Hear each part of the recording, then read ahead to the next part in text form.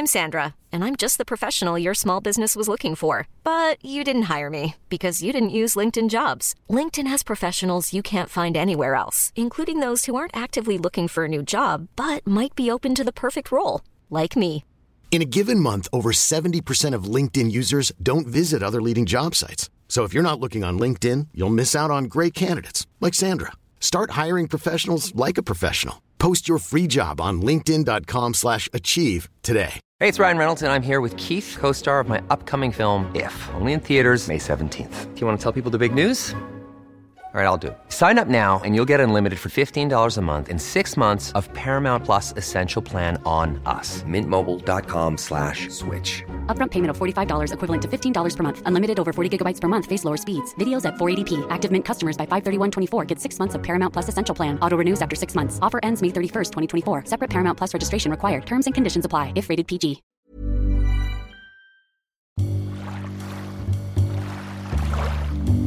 From the glow of St. Paul's No. 1, welcome to another edition of Cabin Country. Give us the time and we'll take you out of the traffic and away from the levee. Let's find the place where the loons call out among the moonlit waves, where the wind sighs among the Norway pines. Pull up a dock chair, have a sip of your coffee, and get a line in the water. This is Cabin Country. Now here's Bjorn Lloydstead, and I'm Fudd Klugman with another woodland escape. All right, welcome to another edition of Cabin Country. I'm Bjorn Lloydstead. And I'm Fudd Klugman. Good to be back with you again tonight, Fudd. You just returned from the American Southwest. Arizona, the Phoenix area. Like many Minnesotans, we have retired relatives in Sun City West. No way. No way. Hard to believe. Yes, indeed. In fact, if you bump into anybody down in Sun City West, chances are they're from Minnesota and they're visiting their grandparents or in-laws or somebody from Minnesota, right. The Snowbirds. Right, yeah, I ran into a similar situation visiting a sister who lives in Casa Grande. Ah. All these different people out doing different kind of event kind of things. And let's ride ATVs across the desert. Let's, check out the domes, all these different places, run into folks. Where are you from? Minnesota. All right. You don't say. Me too. Get out of here. One of my, there's something about the dry desert. I like to go to the White Tank Mountains and just look around at the dry washes. Absolutely. And I've modeled one of them and created this kind of wash riverbed kind of thing in my suburban backyard here. Own backyard, absolutely. And I really wish that it would have the dryness and the less humidity and weeds that grow here in Minnesota, but that's all right. You might end up getting like jumping cholla growing all of a sudden and say, wait a minute now, you're not supposed to be here. Yeah. Did you get up close and personal to any jumping cholla while you were in Arizona this last time? Well, you'll have to tell me what the jumping cholla is.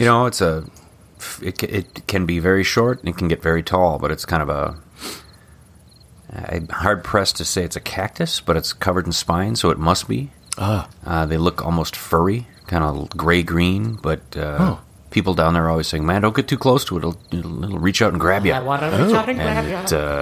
It sticks quite effectively to clothing and skin, and you're going to lose some blood when you break free. Well, I took quite a few pictures, and I did see... Are they all kind of tangly looking? Many? Oh, yeah. Absolutely. So I bet I saw plenty of them. Stayed away, but took pictures. Jumping cholla. Interesting I always stuff. take a number of pictures every year of the rocks and, like I said, the dry riverbeds or washes and of course the cactuses. It's just so different. I mean, yeah, it's there's something about that. Very dry, and those sunsets that are going down. The moon's up at like 2 p.m. Mesas everywhere. You'd probably grow tired of it if you were there all year round. I suppose. But do we get tired of all the lakes here in Minnesota? Well, or do you just take them for granted? Or? I think in our down times we take them for granted. Right. And then we move into this time of year, and the ice is starting to thin, and trees are budding out. It's like, it's back.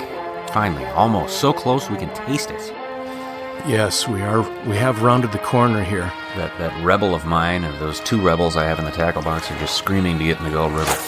I cannot wait to see what you haul in with the rebel. Absolutely. No, it's good to have you back. I'm glad we're back here. We had talked a little bit at one point about some of the research I did, just because I thought there's a lot of different folks going to cabin country, and cabin country for some is fishing, cabin country for some is holding down a dock chair and seeing how much coffee they can swallow in the morning and watch the sun dance on the waves, and for some it's hunting.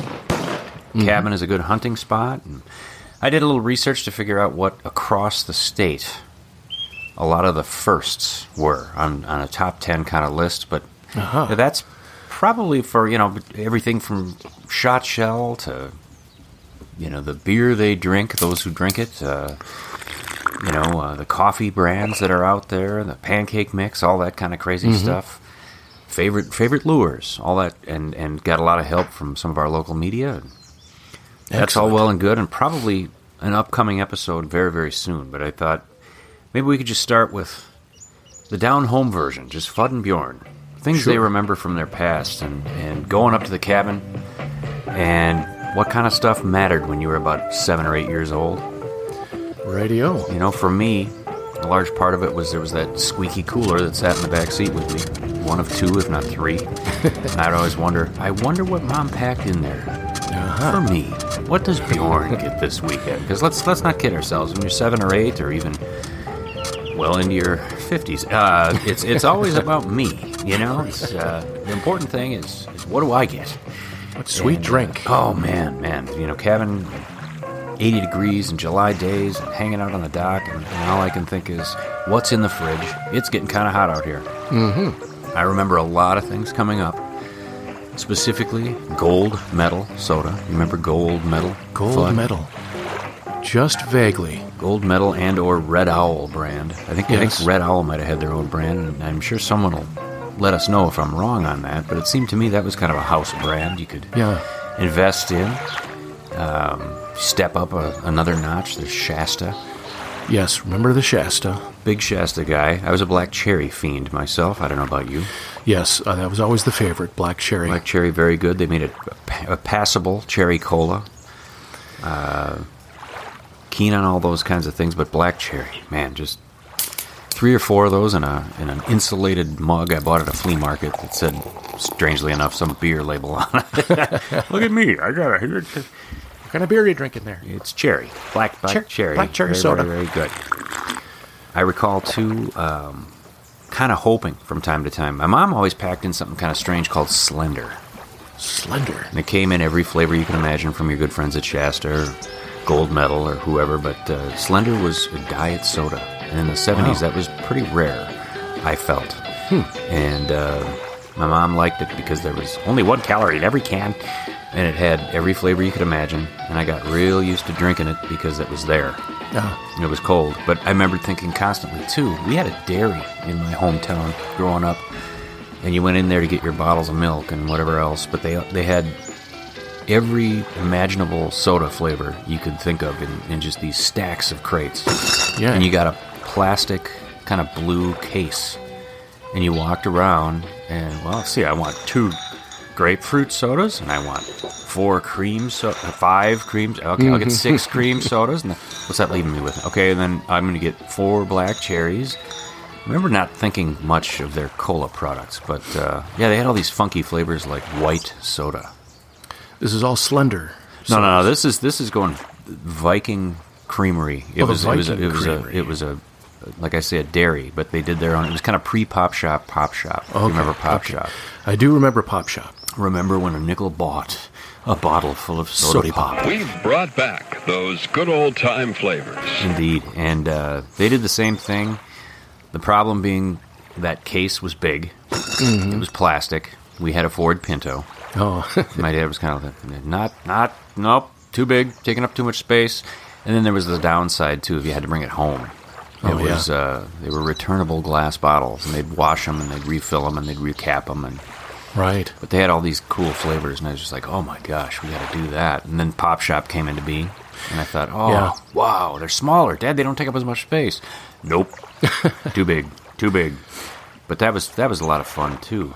I do remember my dad, I have this vision of him in his light blue post office T-shirt that he wore in the summer. And on his way home, he'd stop, maybe fill up the tank at the Super America, not far from us. And right attached, I thought, to the Super America was a Pop Shop vendor. And he'd come with a whole new... I think my favorite looking one, I don't know if I liked the flavor the best, was the blue raspberry. Blue raspberry. Strange. I was just going to bring that up. Yeah, that's the one that sticks out the most. Yeah, and you thought, it's blue. How cool is this? It's sort of like those and Bomb Pops kind of go together. Right. I didn't know what, well, it's red, white, and blue. This is America flavor. There we go. Or fireworks flavor, but it was blue raspberry, the white was lemon, and I think the red was cherry, right? Sure. In the Bomb Pops. Yep, but yep. Similar flavors in the Pop Shop flavors. And you hung on to them because you brought it back full and you got a deposit, and then you could put that towards your next one. Right. That was cool. Now, did you have a favorite FUD of something's coming up with us, and I hope I like what I see? If in your favorite realm of things, what were you greeted by when you opened that refrigerator door? So drink-wise? Yes. Well, I guess what we've been talking about, either the like a raspberry-flavored bottle of Pop Shop soda or a black cherry Shasta. And I know we talked in like one of the first episodes about the little plastic barrel jugs, yes, the jug of drinks. Yes. Red drink, orange drink, grape, purple. I think I like like good old purple drink. I think we also were big Kool-Aid people. We would bring up a plastic cooler. I remember this gallon-size plastic cooler. I don't remember the brand, but I know it was kind of a gold, sort of that 70s era goldish, brownish, mustardy yellow. Yeah. Oh, yeah. And it had a little spout in the front, and that white spout was like stained red because of all the red or cherry-flavored or strawberry-flavored Kool-Aid we had. So right. I think that was the cheapest, a little 5-cent, 10-cent packet. 2 cups of sugar. Plenty of sugar and some water, and there you go. And it's then, all good. You could maybe even use river water if you really got hard-pressed. Yeah, I think we did. I mean, we always... Cherries and fish. It tasted very irony, yes. The water up there. But I don't know if we noticed that. If you had plenty of sugar in there, it covered that up. All that matters. You get out of the water and you're hot, and it's 90 degrees, and there it is. Drink it up, and you're left with a red Salvador Dali mustache. Absolutely. And I need to brush your teeth. Yes. Without a doubt. Well, I personally, I don't know where, I think, the only thing I can guess is my dad found them at Channel Liquors. But he'd sometimes buy a mixed bag of soda, too, just to kind of throw in the bag with his 12-pack. The 12-pack, I might add, which would last like 3 trips up. Oh, boy. You're really milking this thing, aren't you, Dad? But, wow. Tom Moore. Oh, yeah.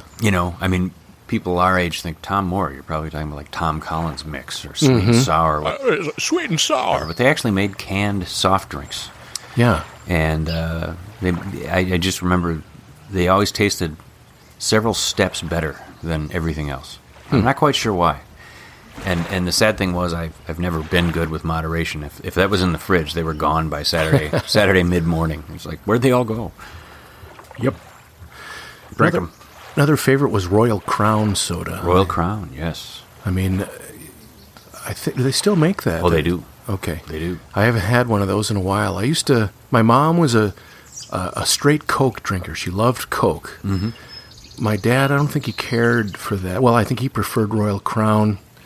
Pepsi just never kind of was in the house. Never caught on. But Royal Crown was a good, and I think I liked that. It had a unique cola flavor, and it was a little less, carbonated tasting. Right.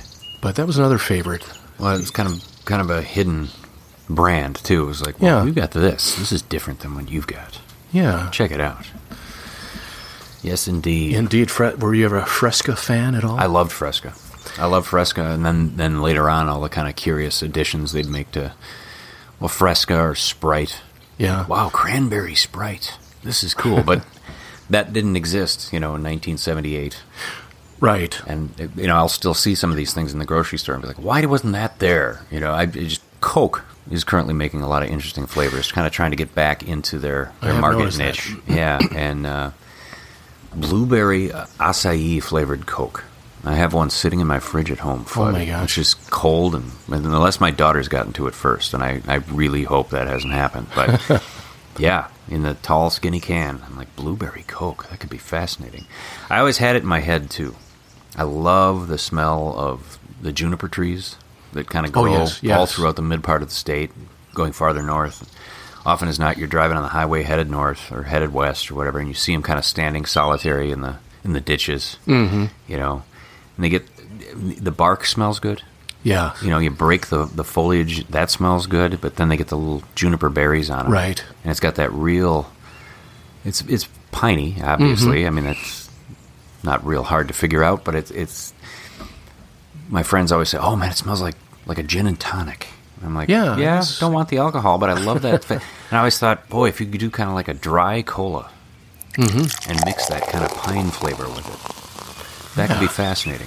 And there is a company out of Colorado that does it, but I don't really want to spend $3 per bottle on this soda with shipping, Oh, yeah. Well, that better be good, is all I can say.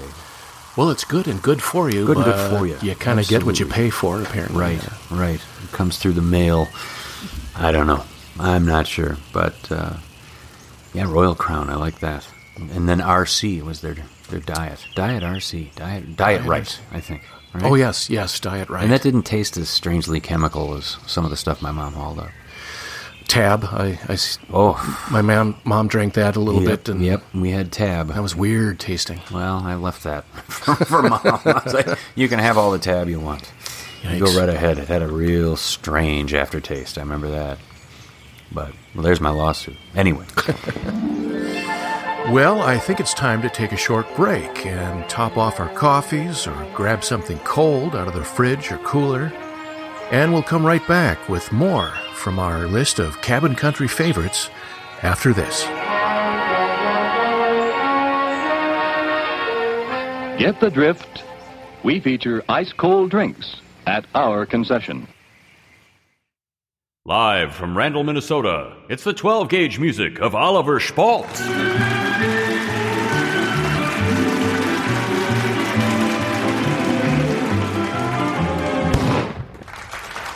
Tonight, the music of the Grouse Camp is brought to the dance floor with Oliver Spalt and his Over-Under Orchestra.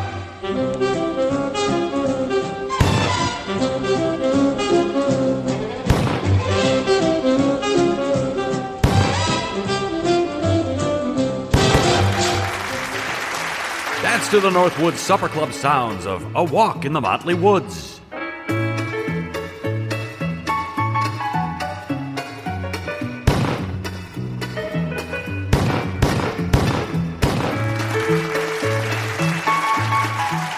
Consider Chuckers bursting from cover to Princeton Now Then, Here We Come.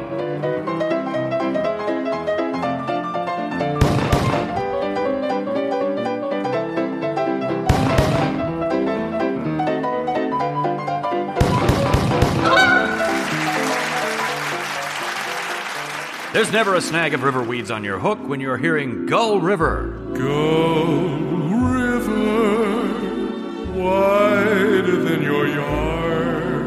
The hunting's never hard from shore.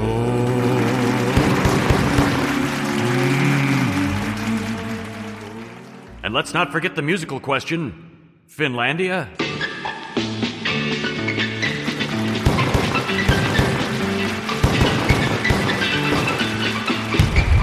Let the outboard's mechanical issues or the cracked stock problems of your Mossberg 16-gauge swirl away with the magical sounds of Oliver Spalt and his Over-Under Orchestra.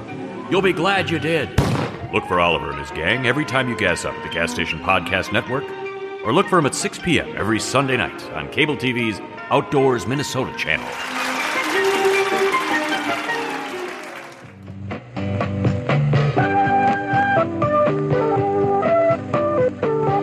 Now back to Bjorn Lloydstead and Fudd Klugman in Cabin Country.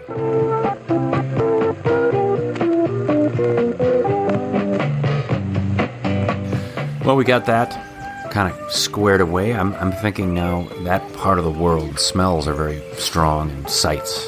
Yes. And thinking that kind of Gull River area, Cross Lake area, Deerwood, headed farther north.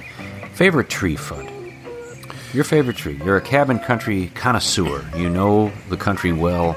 What's the tree that really gets a hold of you?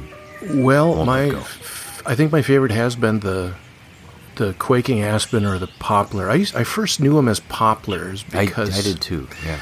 When we went to the shack, my cousin's place, there is this ridge that kind of runs along the river, and I'm talking like, 300 yards from the river itself, but there's kind of a ridge. So high ground. As you're driving in on the dirt road, there's this little ridge you kind of go down, and in this spot at the shack, there were these tall poplar trees, and it was always referred to as Partridge Hill. Okay. I think. And because there was always, partridges, grouse nesting there. Sure. And so I always, of course, had this connection to that. But now on our own property, I'm finding as more and more trees, like a lot of this skinny and dying red oaks, which are another favorite. Oh, yeah. I like the smell, and I love the way they're the leaves in the fall and the way they smell when you burn them. But absolutely. Some of those have been tossed over and down from the winds we've had in the last few years. Some pretty big storms. And it's leaving more light to some of the younger trees, and I noticed that they're quaking aspens. So we've got this nice little grove of quaking aspens behind the woodpile up there that my dad has. Yep. And made an early impression, and it continues to be because it's so arresting in the fall when you see those yellow medallions quaking in the wind. Right. So sun kind of glistening off them. How about yourself? Well, that was right there. I was kind of looking at some notes. I was jotting down about what do I like? Red oaks are hard to beat. I mean, when they change color, they're slow to change, and when they do change, it's a real. I don't know why the word whiny, kind of like a deep red, kind of always comes to mind. But they're beautiful, and those that are down have often made their way into the fire ring while we're up there, and they smell good, and they make a real good crackling blaze. Yeah. But boy, yeah, those quaking aspens are hard to beat. And there's a friend of mine up in Ely who's a wildlife instructor at a camp, and he talks about how aspens tend to almost clone themselves. Like that grove you've got behind your woodpile is probably it's one tree that's just kind of spread out and taken over. They're all, you'll see a stand of aspens, and there might be acres of them. Right. And they're all kind of almost the same tree. It's interesting. Sucker growth or whatever you call it, they're sending out all kinds of things, but it's kind of like one big living organism. It's pretty amazing. I was just going to say, I think I've read or heard somewhere that that's considered like one of the largest living organisms. Right. Is a grove of aspens. Correct. Trees. So, yeah. And just to throw it out there, I know there are also big tooth aspens out there. They're larger leaves that have a lot of, teeth on them on the edges, as they say. And those might have been the taller poplars that I kind of saw, but plenty of the quaking aspen with the smaller silver dollar size leaves. I think maybe I'm wrong here, but I think not so distant relative of those quaking aspens too is the cottonwood. Oh yeah. And it seems to me like they're kind of the same lineage. Cottonwoods have very big leaves and become massive trees. And absolutely huge. Fast growers, I've heard. And I just remember that in the spring, our neighbors had a cottonwood in White Bear, and they get these bud cones in the spring that fall off, and then the leaves start coming out, and they are absolutely sticky. And they stick to everything. And I just remember my neighbor would always park his car on the kind of side driveway, and this cotton would be dropping all these things, and it was like he almost had to scrape his windshield to get this stuff off. He's like, oh my goodness gracious, and what's this doing to the paint job? And it wasn't long thereafter the cottonwood wasn't there anymore. But I think people have mixed feelings about cottonwoods. They tend to, they can be messy, and Well, and the cotton that they kick out in the late spring. Yeah. Sending seeds all over the place. It's just billowing and blowing through your town like tumbleweed. It's almost like cottony tumbleweed kind of cruising through the neighborhood. Like giant cottonwood dust bunnies in the yard. Hitting it with a lawnmower and take off all over the place. Yeah. Oh, good. Now what am I spreading out here? Pull those out of the lawn, kid. That's your job later. Yeah. Without a doubt. There's a side benefit, too, for me to the quaking aspen. Obviously, they look beautiful as the sun is rising or setting. Yeah. And that real stiff kind of movement of the leaves, the quaking aspect. But there's something about those leaves, too, when they hit the forest floor. Mm-hmm. And they start breaking down and, decomposing. And it's a lot of things decompose with a real funky aroma. But there's something kind of pleasant about the smell of aspen leaves as they break down. Yeah. And it reminds me, for some strange reason, of one of my dad's favorite old cereals from back in the Tom Thumb soda days. He was a big fan of this stuff called buckwheats. Buckwheat cereal. Yes. The vaguely maple-flavored, buckwheat-based cereal. And as a kid, I hated it. Yeah. Oh, my God. This is the worst. Are you kidding me? Smell that. I know I always got you don't know what's good. You're darn right I don't. This is terrible. Now I kind of miss it. I wish they still had it. It would bring me back. Walking through the woods on a late September, early October Saturday. The sun is out. You don't really need a jacket, but you certainly need a flannel shirt, and you're carrying your 16 gauge or whatever you've got out there in the woods, and we're looking for grouse, and we're looking for partridge. Right. Just breathing deep, man, it smells clean. It's a good smell. Yeah, that's one of those smells in the autumn that just, it's like every year, especially this time of year, when we're anxious for summer. Let's get the snow melted. And when the snow melts, everything looks just kind of wet, soggy, and dead. Brown gray. Before all that happens, and the leaves are freshly dropped, and then they're starting to decay, the fragrance of that is part of that. Not to sound like a commercial here, but that's part of the magic of the autumn. That why most of us here will say that we love fall. It's the beautiful leaves, but the sounds and the sense of the drying leaves in the woods that come from the aspen trees are just amazing. Absolutely. Under the boots, you hear them crackling away as you're walking. It just kicks up that smell. It's a good thing. And since to kind of keep going here with the smell of trees and so forth, we were talking about the red oak, and my dad's buddy Wally has 80 acres just beyond Hudson, and he's got a lot of white oak. And I remember I was on his property. We were actually getting some wood for me to bring back so I could burn some in my fireplace. Absolutely.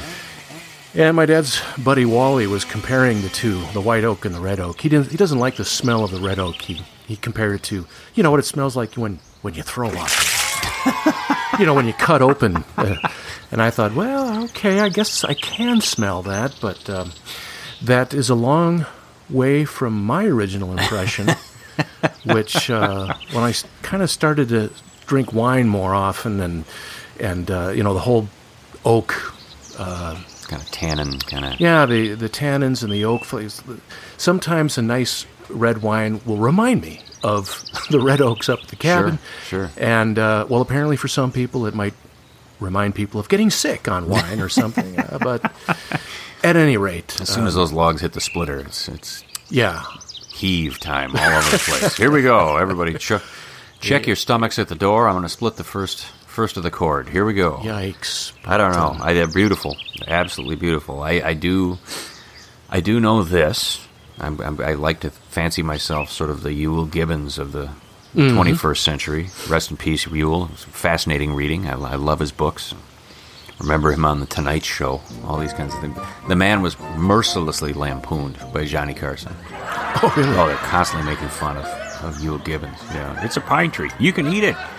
Everything was edible. And really, he wasn't too far from the mark. But one thing that he talks about in one of his books is that if you try to eat a red oak acorn, you might just create that smell you're used to when Wally starts splitting wood. They're bitter, tannic, brutal. It just pulls the moisture right out of your mouth. I made that mistake once. But Euell, as well as my friends up at that camp, in Ely. The white oak acorns are actually edible. And straight off the ground? Pick them up, and if they've dried a little bit, all the better. If they haven't, it's all right. You split that green husk or that wooden, brown husk off it, and it tastes like kind of just a real bland nut. And of course, you look at it first to make sure, much like a perch, there aren't little pinholes on it. Right. Hey, what's that? More protein. Outstanding. But yeah, I kind of enjoy them. White oak acorns are actually pretty good. And Dave would always say, well, husk them and then put them in a frying pan. Just let them sit on the fire, and it's a meal in itself. Sort of like having cabin country nut dish out there by the campfire. Mouth-watering. You probably don't want to go crazy on them and eat half a bushel. Lord knows what. Oh yeah. What you'll be smelling and thinking tomorrow. Right. This is not exactly the red oak barf smell, but no, they're edible. And white oaks are huge, beautiful trees. But I've often felt that when autumn hits in cabin country, those leaves get kind of boring. I mean, they just kind of go brown, gray, fall off. Right. That's about it. But I always feel like they're a bigger tree than a red oak. Yeah. Maybe. Yeah. At least, girth of the trunk kind of thing. But, yeah, either or. And then there's this thing called, I don't know if it's the bur oak or the overcup oak, but you'll know it because it drops these acorns, and the whole acorn is covered by this husk. It's like almost like a felt crisscross pattern kind of stuff. You got to peel it all off. And, sure. I think I've tried eating one or two of those. Yum. That did it for me. But yeah, the white oak acorns are actually pretty good, and the deer love them. The deer absolutely love them. They'll take those over the red oak at any given time. Now that leads me to kind of my next step with that FUD. When we're sitting there on our autumn trip, benefiting from the fire ring, it's, you're not quite seeing your breath, but there's definitely some cool air blowing around, and the sky's clear, and the sun is set, and we get a good fire going. Now, from those trees, what's your favorite firewood tree in cabin country? What do you like the best? Well, let's see. I mentioned the red oak is nice.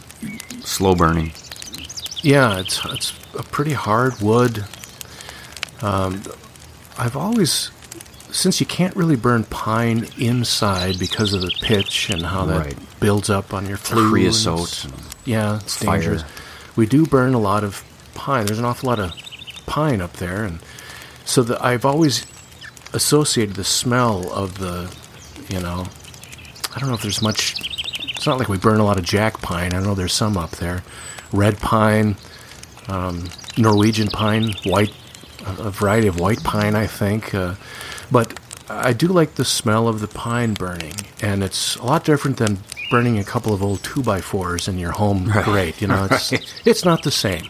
There's just something about it. And lately, my whole family will attest to the fact that when you're cooking, whether it's hot dogs, even steaks, or hamburgers, when we cook them up there over the, like the pine fire grate. It's amazing. That smoky flavor that is unlike anywhere else. It's delicious. And of course, we've had our food segment, and sometimes things that taste sort of normal or sort of bland at home will taste really good over an open fire. I feel like when we're up there, there's a lot of snags that are down. It's either Scotch pine or it's jack pine. Mm-hmm. And I feel like someone will probably call in, and Don will ignore their phone call. But, with, no, you're way off, Bjorn, way off. But it seems like they both have those cones that are made out of cement. Right. They're rock hard. Right. They're at this funky little angle. They almost look like commas, Yeah. And you got to break them off and to throw them into the fire ring, or you just put the whole bough in and let it go. And the second you do, there's that crackling, hissing rush. The flame jumps 8 feet, and we're always worried about, one of the last of these red oaks that's looming over the, is that going to... Yeah, that's gone now, strangely enough. That, too, was a victim of the storms the last couple of years. But those things open up. Those cones, that's a survival tactic for at least the jack pine, I know, or maybe it's the Scotch. Maybe it's both. But they need fire. to open the cones, and when the cones open, the seeds come out. And they're one of the first trees to grab hold and start reforesting burnt over land. So I love that smell. Yeah, there's something about pine tree smell. I don't know. There's definitely a seasonal holiday geek in me that loves the smell, and at the same time, boy, it burns like nothing else. I mean, it's just really goes. It's great for heating up a giant can of chili. Oh, right. and really making a spoon uncomfortable to grab, too. Yes. You know, my grandpa used to talk. He was an old farmer from western Minnesota, and he didn't particularly like birch. He thought birch made for kind of punk fires. Although, again, you know, my friends up there at Du Nord and Widgie-Wagon, and they'll tell you they'll jokingly refer to it as like nature's napalm. You want to get a fire started, even if things are wet, you find downed birch bark, right, and that will burn. That will get started, and, and burn for a while. You know, so obviously you'd never take it off a living tree, right? You know, you're peeling. I remember the Joe up there talking to some little kid. It's kind of like peeling your skin off. You wouldn't want that happening to you, right? No. Leave that birch tree alone. You know, it's going to have to heal itself. But if you find it down, boy, that stuff is like, you know, that burns well. And if the birch is dry, it's okay. The aspen, on the other hand, and I know we've tried burning that at the fire ring up at Gull River, and that can be slow to go. Yeah. A lot of smoke. It turns black. It kind of starts hissing at you, and there's moisture coming out of the cut end, and it just doesn't really go very well. And that was something my grandfather always referred to as ironwood. Oh, man, you don't want to burn ironwood. That's just no good. Yeah. No good at all. It won't burn. You're never going to get anywhere with that kind of stuff. I'd probably opt for birch over aspen, but yes, it's got to be very dry. Good fire starter, and pine, ignites pretty quickly too if it's dry. Right. But yeah. Well, you got some maples up there too, don't you? Maples, gosh, they're pretty far and few between. It seems to me in the immediate area, it's so much red oak and bur oak, like you mentioned. Right. You know, they got the big leaves with the rounded lobes, and a few white oak, some birch. We've got birch right on the shoreline, I guess, by the dock, protected by rabbit wire because in earlier days beavers would like to come and gnaw those down. The rabbits will strip those bear too. Yeah, and deer love to browse on birchwood. Right. It's like we love the animals, but eat all the other trees, not ours. But I'm trying to think. Maples. Well, we'll have to take more of an inventory this year. Take an inventory. We'll go up there with think of my old forestry professor at UW River Falls. We'll put on our cruising vests. All right. Get out our tally and go around. Yes. He would also get out his tree drill and age a bunch of trees. Oh, we count the rings here. This one's 25 years old. Look at that. And I remember standing there as a grad student going, you just punched like a quarter-inch hole in a living tree right to its core. Yeah. That can't be good. Oh, no, it's fine. It's fine. It's fine. Well, it's time for another short break here, and I'd like to take a moment to introduce a new sponsor of the Cabin Country podcast, Sunset Sails Vacation Resort on Majestic Lake of the Woods.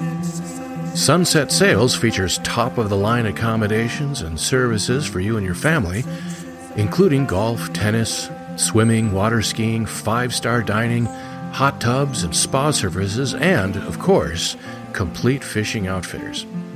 Sunset Sails offers an exclusive fishing concierge service that exceeds all other guide services in the state of Minnesota.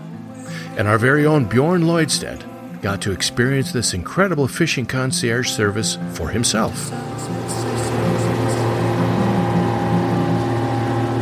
tell you, Cam, this stretch of water looks and feels just like a magical walleye sling trip I had on Cabotogama, Lake Cabotogama, years ago. Beautiful. It's like deja vu. The sun's coming down in the sky here. It's unreal. It's like I'm living through a second coming here. This is unbelievable. If you don't mind, I'm gonna try to relive fishing history here. I've got a Brooks Reaper, and I love this lure. And I've got a leech on it. This was the same thing, back on Cabotogama. This worked like a charm 3 summers ago.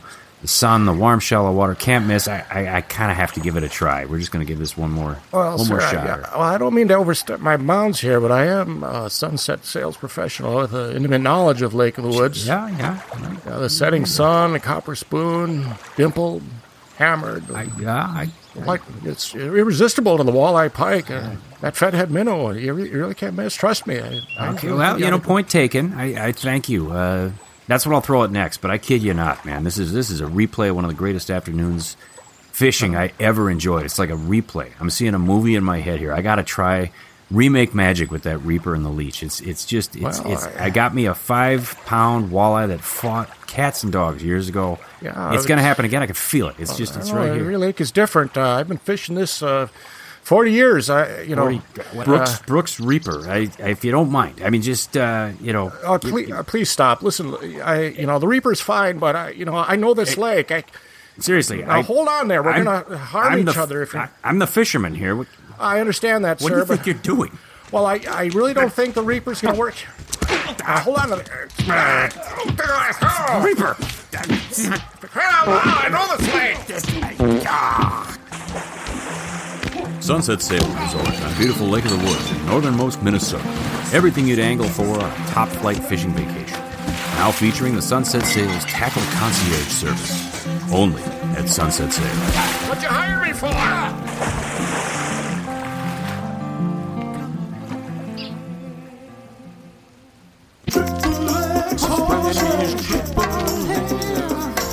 Now back to Bjorn Lloydstead and Fudd Klugman on Cabin Country.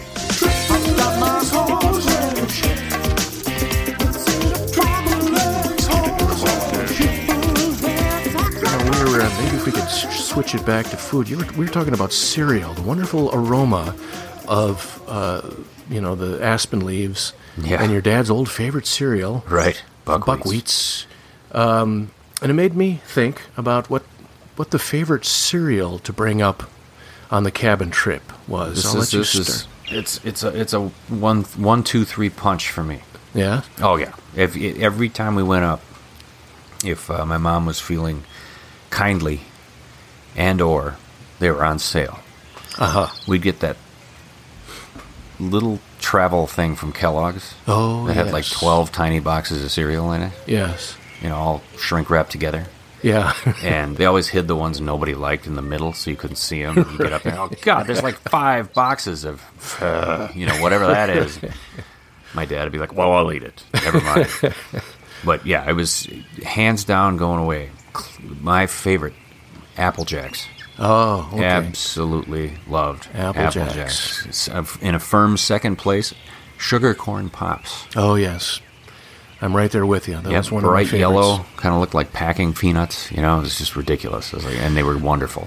Oh, yeah. Wonderful. And then a distant third was Fruit Loops. Fruit Loops. Because you could drink the milk when you were done. Oh, yes. And it was kind of funky colored. Tutti fruity. Tasting. Poor man's chai. Yeah. Oh, right. Wow. It's delicious. Just like Himalayan tea. I love it. I think my favorite of that pack was the Frosted Flakes. Frosted Flakes. I mean, the Corn Pops were right up probably the top, but Frosted Flakes were a close second. Tony the Tiger. Oh, yes. They're great. And I have a funny little aside on that. My wife says she grew up being allowed maybe 1 box of sugar cereal every 3 months or so. Sounds familiar. Yep. But my mom had quite a sweet tooth when it came to cereal. Okay. And so I lucked out, and we had a pretty regular supply of things like Fruity Pebbles. Oh, wow. And Frosted Flakes, and, of course, Cheerios, and also something called King Vitamin. King Vitamin. King Abdomen. King Abdomen. But the aside to the aside is that not only did my mom purchase and let us eat Frosted Flakes, I remember her admitting to me and Gramps one afternoon that she liked to have a bowl of Frosted Flakes and add some sugar to it. Oh, my. So whenever I happen to buy a box of sugary cereal these days for my daughters, right, And my wife is kind of rolling her eyes at me, going, "Oh, really? Yeah, seriously? That's really good for you." Yeah. I always bring up the story of, well, my mom, she had Frosted Flakes with an extra With added sugar. spoonful of white sugar on Here. it. Oh, Here. because they're great. Yeah. And they're sweet. You wondered why Tony was so energetic. Barely stay in his hide. Unbelievable. Yikes. About that time, too, there was something that had hit the scene called Golden Grams. Oh, yes. And all of a sudden, and why I liked those, but wouldn't touch a s'more to save my life. I was just going to say, Golden Grams might be the reason I don't like s'mores. I will eat the occasional graham cracker, but I'm not big on it. Right. So I never was a fan of the Golden Right. Grams. I got one last thing here, Fudd, that's kind of a traveling memory for me when it comes to cereal brought up to the cabin. Okay. And God bless my mom. She would get all these... Yeah, I had a lot of aunts and uncles that had lake places. And Sure. then she was very active in her church, and there were a lot of people in church that had their own lake place as well. Right. We had a cabin. They had lake places, lake homes. Oh. It's like, well, we've got a shoebox on cinder blocks, lots of fishing rods.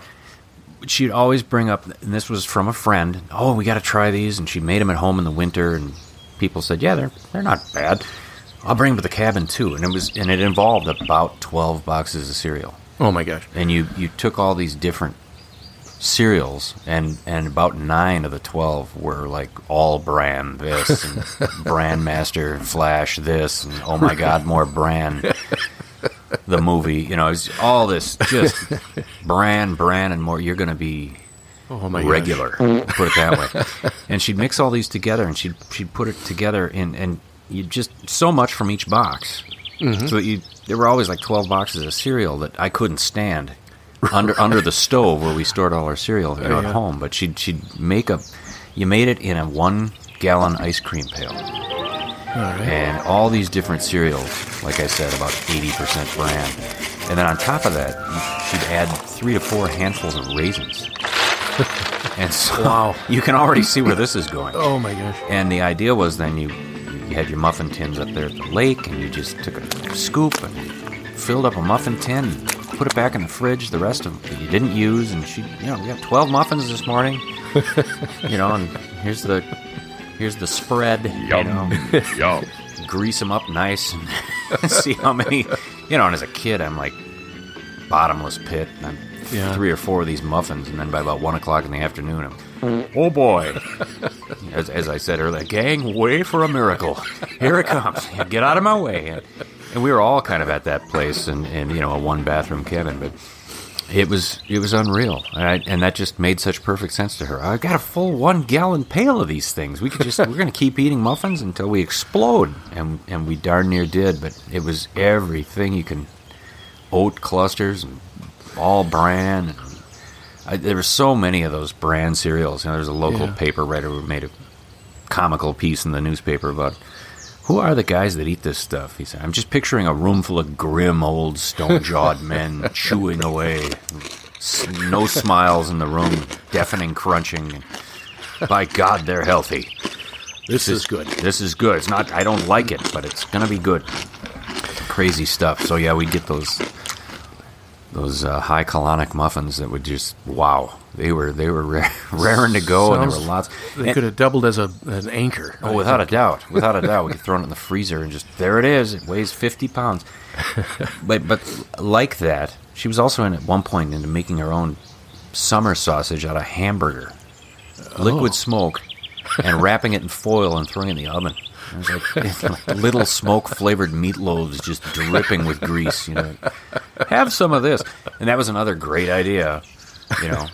What it was about my aunts and uncles, I don't know. Bran muffin, and then, that homemade sausage that was, oh boy. And then lastly, every family event. At somebody's cabin, at somebody's farm. There's an A-frame cabin we used to go to in Watkins, and just a jumbotron. It's baked beans with 12 beans. There's 12 different beans in there. I made like 5 gallons. Eat your fill. Is there a problem here I should know in our family that everything is for the gastrointestinal tract? To keep moving. I don't understand. How was the colon health in your family? It must have been great. I don't know. A lot of candles and spray. Leave it at that. Open that window. Share it with the neighbors. Yeah, strange stuff. Wow. Well, cereal and trees. Cereal and trees? Absolutely. That leads me in another direction. I know our cabin, the Whitefish Chain, and I know yours as well on the Gull River. There is a lot of edible fruit. Yeah. Every spring into summer, late summer, early fall. Trees, shrubs, all over the place, you know. You name it, it's growing. The little blueberry shrubs down by, you know, that road cut that kind of goes through the back of your property. Mm-hmm. Out in the woods, obviously, lots of pines, lots of acid for those blueberry plants. We had raspberries and blackberries growing everywhere. That dump where I used to find all my cone top beer cans amongst ancient trash. You know, there was thickets of raspberries and blackberries, and even the black cap raspberries where they were kind of purple. And I was like, is this what makes the blue raspberry soda? Right. The blue raspberry gum, the blue raspberry candy? Is this? I magic. wonder, man. They were really seedy. I remember that. They were really small and lots of seeds, but they were kind of blue purple.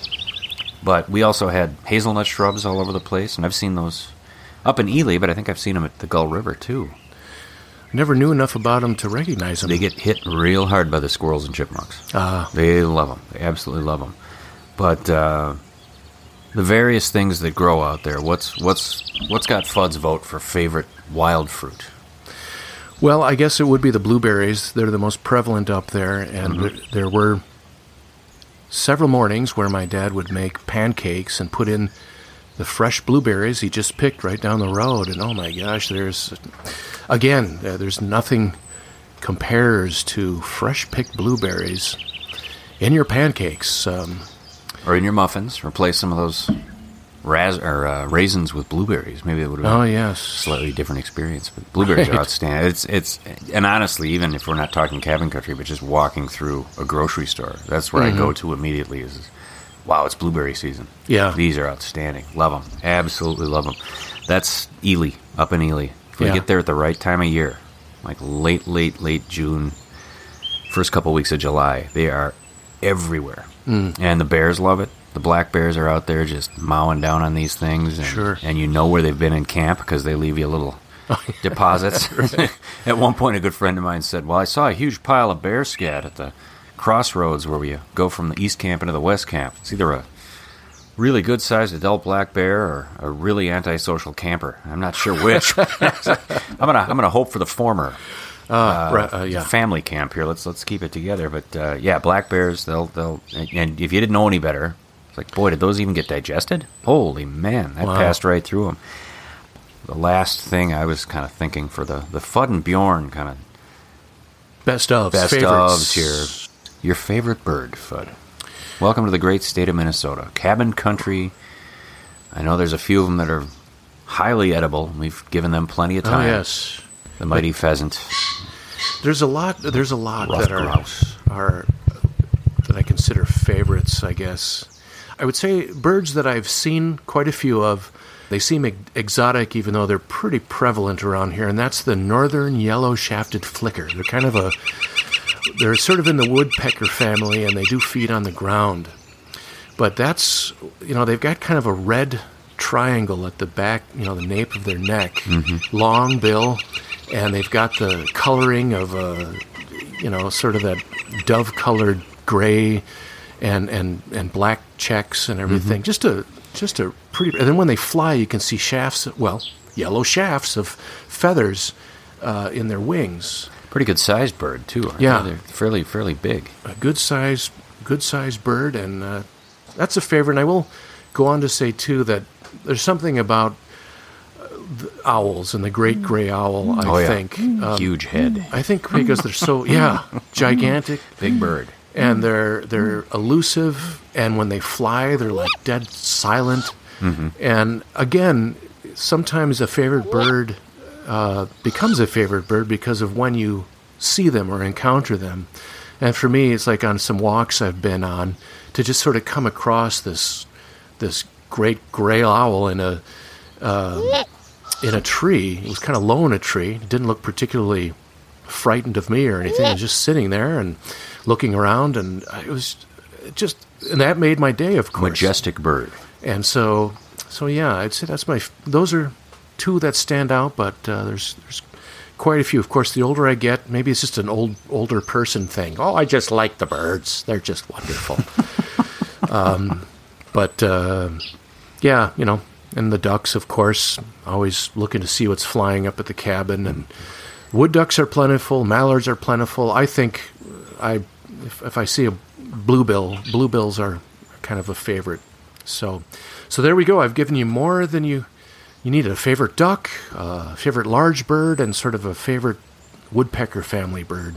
Yeah. How about yourself? I think I had the flicker down as well. It's a cool looking bird.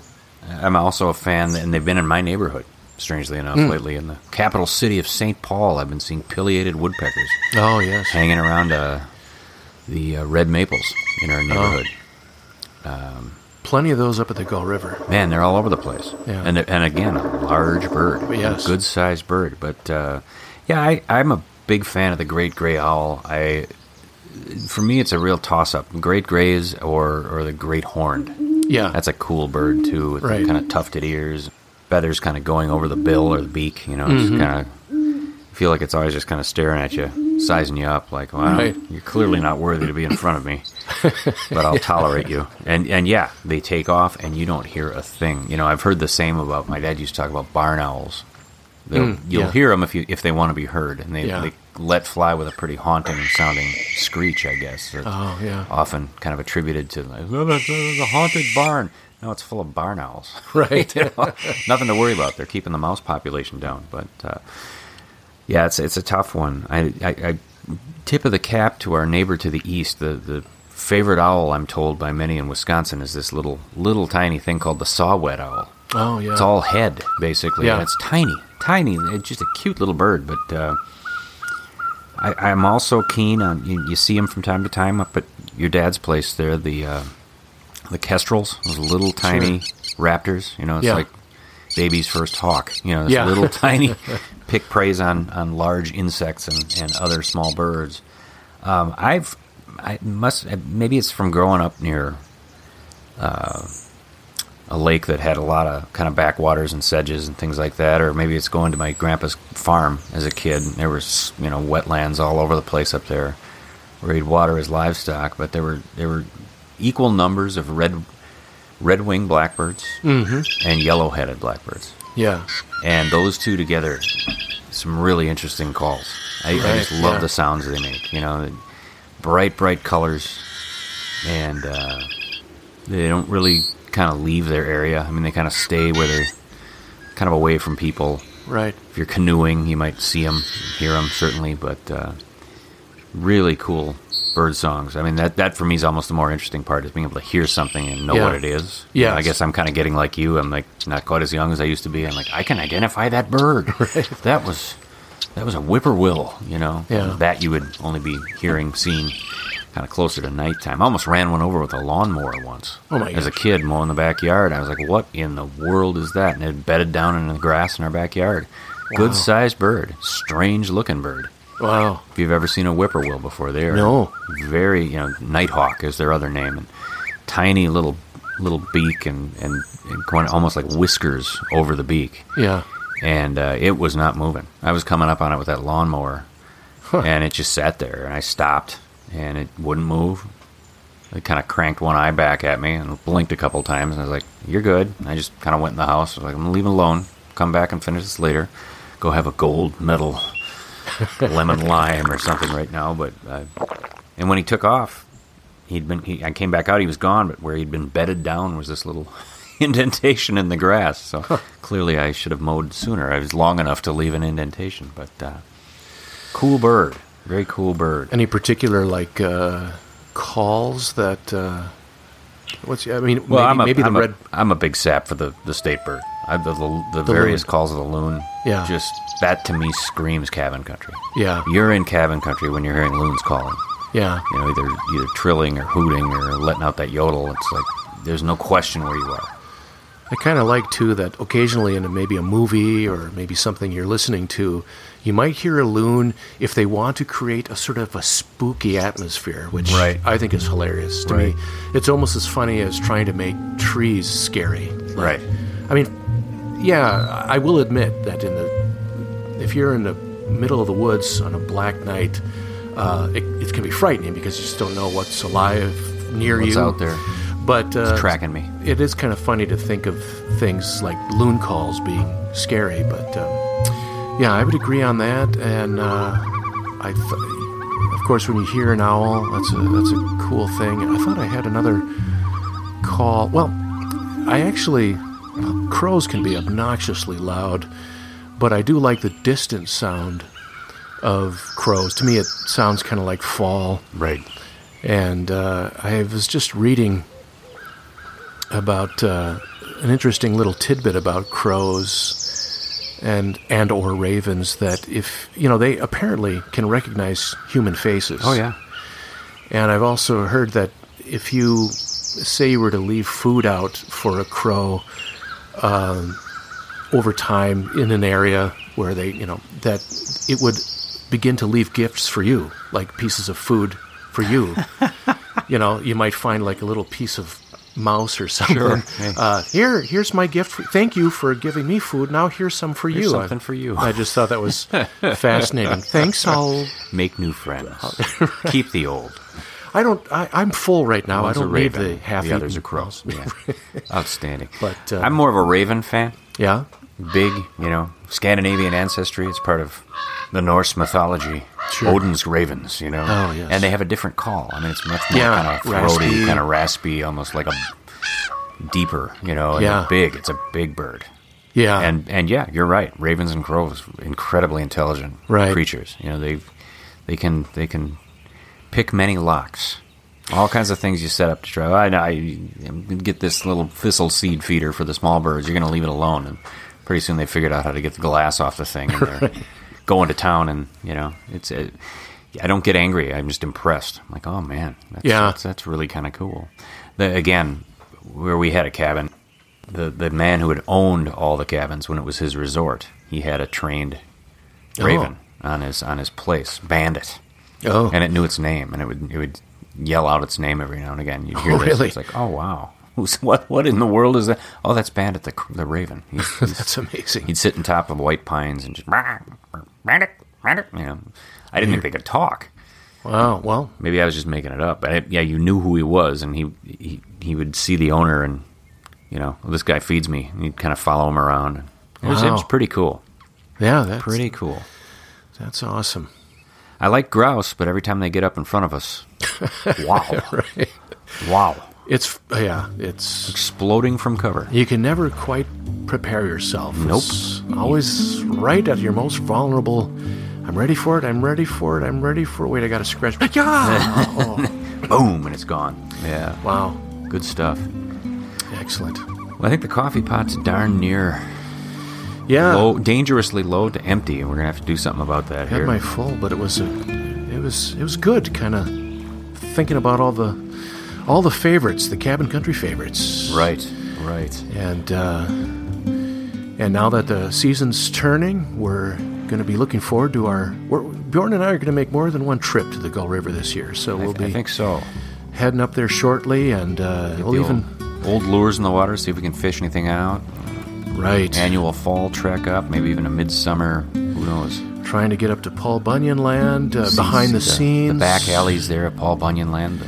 Maybe crash my cousin Doug's bass fishing tournament here coming up soon. Well, and then there's the epic tale of Fudd's new boat.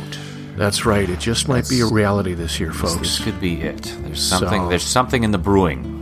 Right. Perhaps Fudd will have more for us on that as we get closer to something. All kinds of fun stuff ahead. All right. Well, Don, you want to send us out? It's been another good edition, and we look forward to you joining us next time. We got on some Cabin Country. Fun-loving topics ready for you, and that was Fudd signing off, so I better do the same. Thanks for joining us. Sorry, Fudd. On Cabin Country. Thanks. We'll see you next time.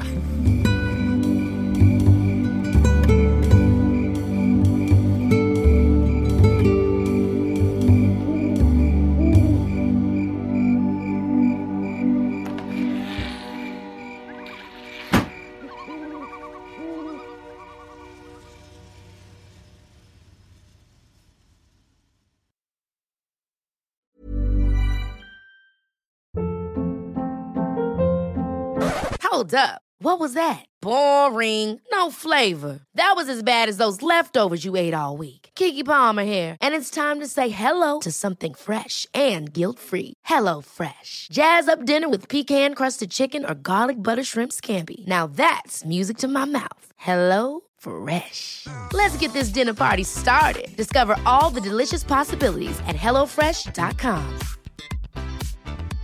Even when we're on a budget, we still deserve nice things. Quince is a place to scoop up stunning high-end goods for 50 to 80% less than similar brands. They have buttery soft cashmere sweaters starting at $50, luxurious Italian leather bags, and so much more. Plus, Quince only works with factories that use safe, ethical, and responsible manufacturing. Get the high-end goods you'll love without the high price tag with Quince. Go to quince.com/style for free shipping and 365-day returns. Imagine the softest sheets you've ever felt. Now imagine them getting even softer over time. That's what you'll feel with Boll & Branch's organic cotton sheets. In a recent customer survey, 96% replied that Boll & Branch sheets get softer with every wash. Start getting your best night's sleep in these sheets that get softer and softer for years to come. Try their sheets with a 30-night guarantee. Plus, get 15% off your first order at bollandbranch.com. Code BUTTERY. Exclusions apply. See site for details.